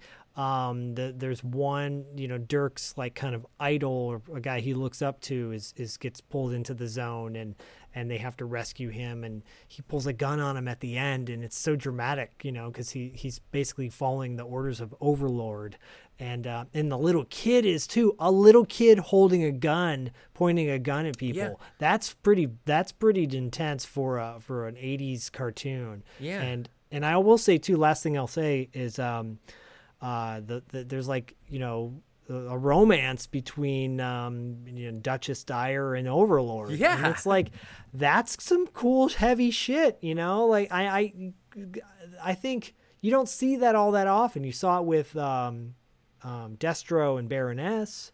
But I can't think of that many cartoons that have like a love angle going on. It's especially when like one of Overlord's second in command was like giving a report, and Duchess Dyer kind of like tacks onto it, but kind of just steals the information and everything to make herself look good. Afterwards, he's like, you don't ever do that again, make your, and she's like, yeah, well, Overlord's romantically interested in me, not you. So basically, fuck off. And I was like, I know. Dude. And like, they all hate each other. Yeah. Which makes sense, because they're all like evil fucks. They're evil, but then I would like to see maybe like some kind of motivation for Overlord. And he's like, you know what? You all are destroying the world. I'm going to make it better. Like give him a reason for creating these spiral zones, and make it be like, in his head, he thinks he's doing the right thing or whatever. But yeah, I think there's it's a lot of fertile ground to be mined here. And like Diallo said, you could just straight up do like a 1-to-1, just straight up make it a live action show. And I think it would work, especially if you had the right writers on it and actually tackled some interesting subject matters with it. Like you could even like tackle like refugee stuff, like bringing people out of the zone, and how do we rehabilitate them, and where do we put them, and all these it just, there's so many things you could do with it. So I think it's really cool. My final thoughts, I fucking loved it. It held like this weird mythical place in my head as a kid, and it's the same as in Humanoids because I just didn't get to see it much, but the micro moments that I saw scared me so much or fascinated me that just left such a lasting impression in my head. And I gotta say, Spiral Zone holds up so well, just like all three of these shows. And then as far as toys go, I'm giving this one a 5. I loved these toys, even with because I like the villains. The villains looked just as good as the good guys, and then the silly vehicles, I can totally buy in toy form. That doesn't bother me. And if anything, I just didn't want to own the little tank thing. I would just own the motorcycle thing, So, yeah, I know. It's a horrible nightmare of a face, but it was still a fucking fun toy to play with, bro. And I had a blast blast playing with it. Diallo, final thoughts and your toy rating? Yeah, like I said, I didn't have a lot of experience with it. I only have one image of the toy, and Well, they have two with Zach's the one he's been sending. No, I mean that's the one. That's actually the only one I have. That's the one you have. Yeah. The Nightmare Fuel. So I'm like, I can't really rate this one very, very high when it comes to toys. So I mean, I'll just for fun, I'll say 1, just to be ridiculous. But the show itself, again, I thought it was actually pretty cool. I loved like the setup and the world, and like I said, my frustration watching that episode was it wasn't like there. It's just like I wanted to know like how all of this worked, and I could really tell that there was something there, but it didn't seem like they did any world building in that first episode. But anyways, yeah, I dug it, and once again, glad I get a chance to watch these things that I either skipped or somehow missed, and add them to my brain repertoire. your brain grapes. Yeah, my brain reservoir, I should say. Yeah. Zach, what's the Bodhi rating on this one? The Bodhi rating on this one is a 4, but I give it a 5. So we're going to call it a 5. And then Because I take precedence. Because he's like, are there zombies? I don't want to. I don't like, because he doesn't like zombies right now. I'm like, yeah. I get it, bro. I get it, dude. I get it, but nope, it's a 5. It's a 5. It's a 5. I'm right and you're wrong. No, I'm kidding. And then on the toy level, I would give it a 5, but those eyes are so creepy. They want to make me nightmare fuel every night and night. Every time I see them, they want to make me pee my pants. They're creepy. The nightmare fuel of the eyes. All of the heroes' eyes are creepy looking. So I give it a 4.5. And diversity, given an A out of the 3. Out of the 3, based on the 3, I give it an A. Yeah, because it actually has a female, and it's ethnic, multinational, cast or crew. Yep. Which is cool because even though the voice actors are all white. Yeah, I'll give it an A- because of that. That's right. Exactly. Come on, Michael Bell, don't take the job away from someone. Do that. That figure that you showed us. He looks like he would be voiced by Phil Hartman. Hi. I'm a caveman lawyer. I'll make sure I post that picture on Instagram. Nightmare Fuel. Just throw at the bottom Nightmare Fuel. Hello, everybody. Hey, everybody. But actually, but if you look at some of the villain figures, they're creepy as shit too. So and I like the design of the villains where they all have this. The way they kind of portray the zombie aspect of it is they have these weird red splotches on them, but it's also kind of mutating them. And I always liked how Overlord, how it kind of goes over his nose. I thought it was kind of a cool design to it. And then the chick was, kind of half hot. I'd still, do her even though the side of her face was melting off. Duchess Dyer. I'd still do her. I'd still Overlord her. Jesus Christ. By the way, dare I say, maybe one of Tonka's best toys they ever made. I'll push back and say my favorite Tonka toys were those Wasteland Warriors ones that were like Mad Max toys that came out. Yes. I forget what they're called, but if you look up like Tonka Mad Max toys, you will find them, and I had every single one of them. That is horrific. That's Bandit. You can cut this, but doesn't he look like a terrorist, Iraqi terrorist? Oh my good lord! He looks like a penis. His head looks like a penis. He didn't look like that in the cartoon. He looks like a cross between like a Klingon and like Klingon. And a dick, a penis. I was gonna say like the bad guys from Jason the Wheeled Warriors, whatever that. Oh yeah. The brains looks like that. Yeah. I mean, they're like and in the cartoon, Reaper looks fucking cool, but then the figure that's creepy. Like he looks like shit. God. He looks like he looks like Shock on the Walls fell from TNG. That's what he looks like. You remember that episode of The Next Generation where he spoke in metaphor? Shock on the walls. Yep. That's a famous episode. That's what that guy looks Nightmare like. fuel. He Yeah. does, Nightmare and that's the big difference between the Japanese toys and the American ones. They retooled the heads, and then they had different. They had the different body. You know, the armature of the body was different. I think the Japanese ones were a bit more realistically proportioned and whatnot. But then the Tonka ones, I'm sure that they just retooled the bodies, but still were able to keep the same pieces that went on top of it, because the armor and the cloth outfits looked like they were the exact same. I don't think they made the villains on the Japanese ones. No, and those were just, I think at the same time, those were just the same kind of armaments, but painted black versus like that lighter gray or whatever.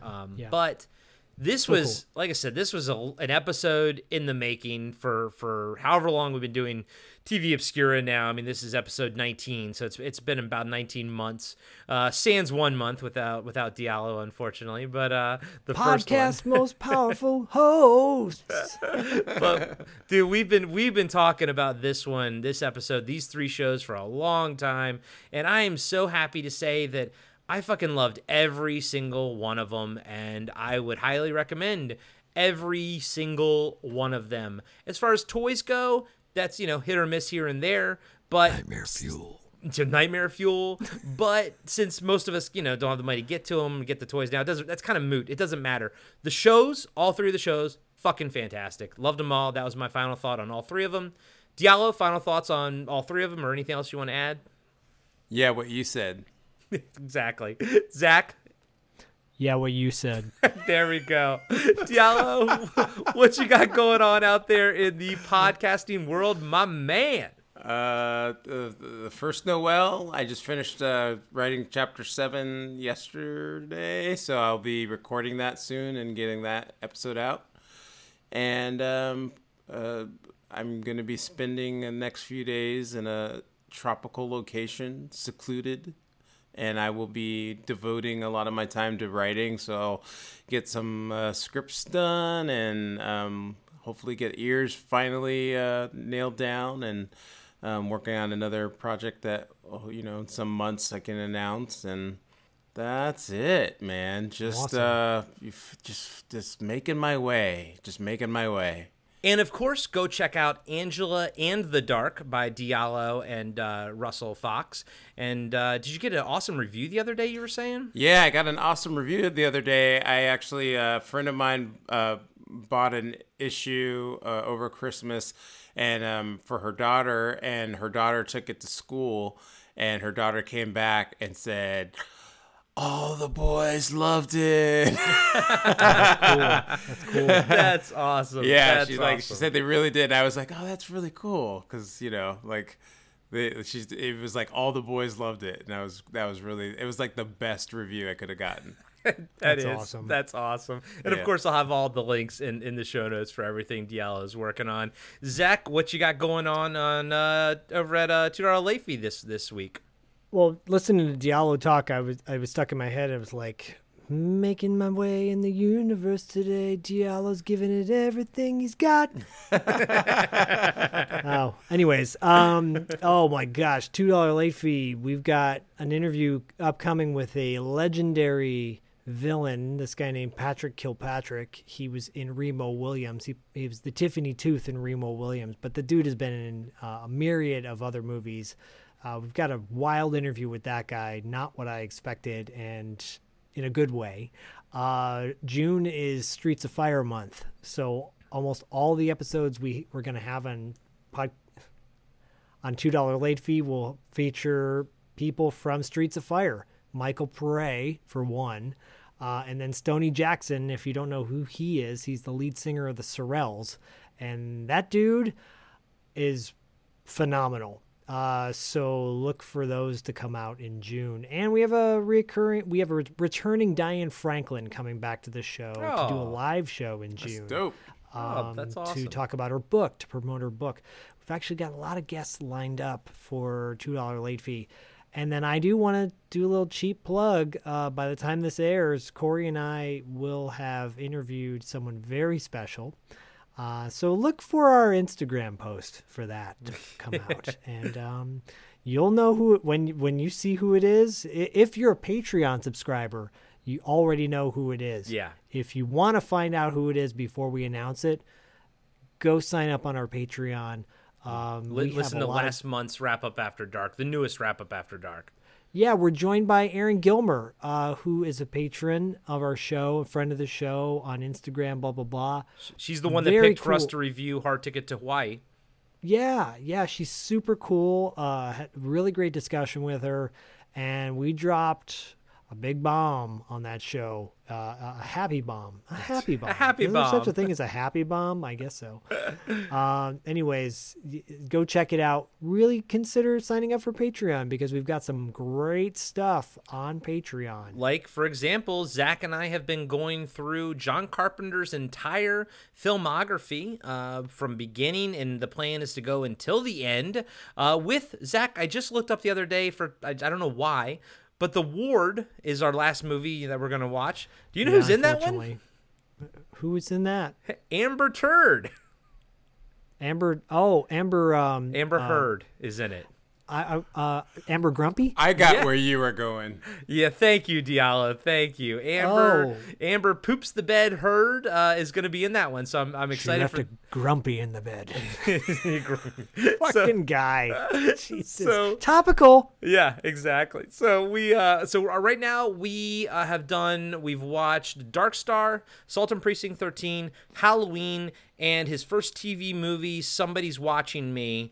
And Not the Rockwell song. that's right. And then this month coming up, or the month that we're in right now, we are going to tackle his second made-for-TV movie, Elvis, which should be interesting because this is where he met Kurt Russell on.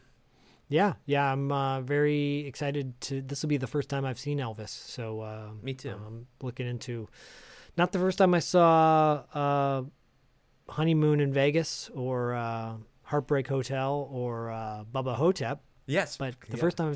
first time seeing Elvis. Yeah, same, and same. But yeah, at the end of the series, the Carpenter Factor series falls under the Auteur de Force tier because when we're done with that in December 2023, we will move on to our next auteur. We've been talking about maybe Michael Steven Mann, Spielberg. maybe Don Coscarelli. We don't know yet, but we'll get there because we have a lot of John Carpenter stuff to go through. And George Lucas. and just to let you know, we're not breaking the movies down or anything, and we will be revisiting Prince of Darkness. We will be revisiting The Thing in order. But the idea of the show is more of a freeform discussion, and we are looking at each movie as a part of the whole, and trying to see what actually makes up the Carpenter Factor. So go check that out on Patreon, and go check out every podcast on the BFOP network. Check out Talking Back, Action, Blast from Our Past, Throwback Trivia Takedown, People Don't Forget, and the newest one, Return, Revenge, Resurrection, the horror podcast by Dean of Talking Back. So he's got a new one as well, and we have a great time. And of course, check out all the friends of the show. Check out $2 Late Fee. Check out the First Noel Chronicles. Check out Give Me Back My Action Movies. Give Me Back My Horror Movies. Ready to Retro. All our fun friends out there in the world. And of course, check out everything David is doing. David Irons, our man. And go check out Seven Winters Alone. Go check out everything. Just Do it. go to our Guys, website. Come on, David. I need Go to our to- website. We have everything over there. So I need to backtrack just a little bit. sure. I remember watching the Elvis TV movie back when I was a kid. I had no idea Kurt Russell. Like, I didn't know what a Kurt Russell was back then. It's not a Grumpy. And I'm looking at the page and I'm like, oh, I look at all these people. I had no idea he was Elvis. This is crazy. I didn't know that was John Carpenter. The why thing when that he did- the thing, a little bit of a spoiler, but we'll just give it. He didn't do the music for Somebody's Watching Me, but he does do the music for Elvis. And I'm curious, and I know Zach is too, to see if it sounds like John Carpenter or if he's gonna try to make it sound Elvis-y music. I'm not sure. I remember distinctly watching this movie. I remember like Elvis, like I remember him walking, and then they were like, "Why are you walking that way?" And he was like, and I remember this whole scene from that. I had no idea like, that I'm walking with Elvis. I man. had no idea that was Kurt Russell. My mind is blown right now. I love it. Diallo's going down a rabbit hole, but as Diallo goes down a rabbit hole, I'll just say, and I'll just end it with, as always, Catch you on the obscure side.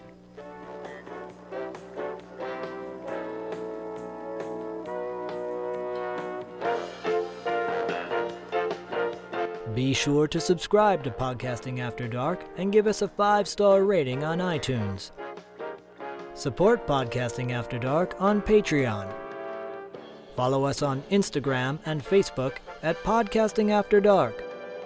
And visit us next time for another installment of Podcasting After Dark with Corey Stevenson and Zach Schaefer.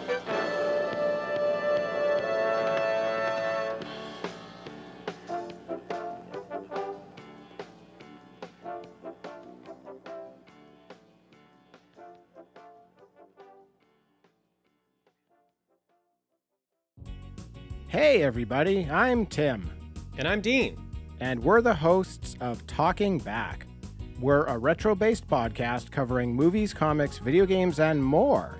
Check us out every Monday where we hit the rewind button and dig into some of our favorite content from the past. We like to keep things fun, lighthearted, and informative.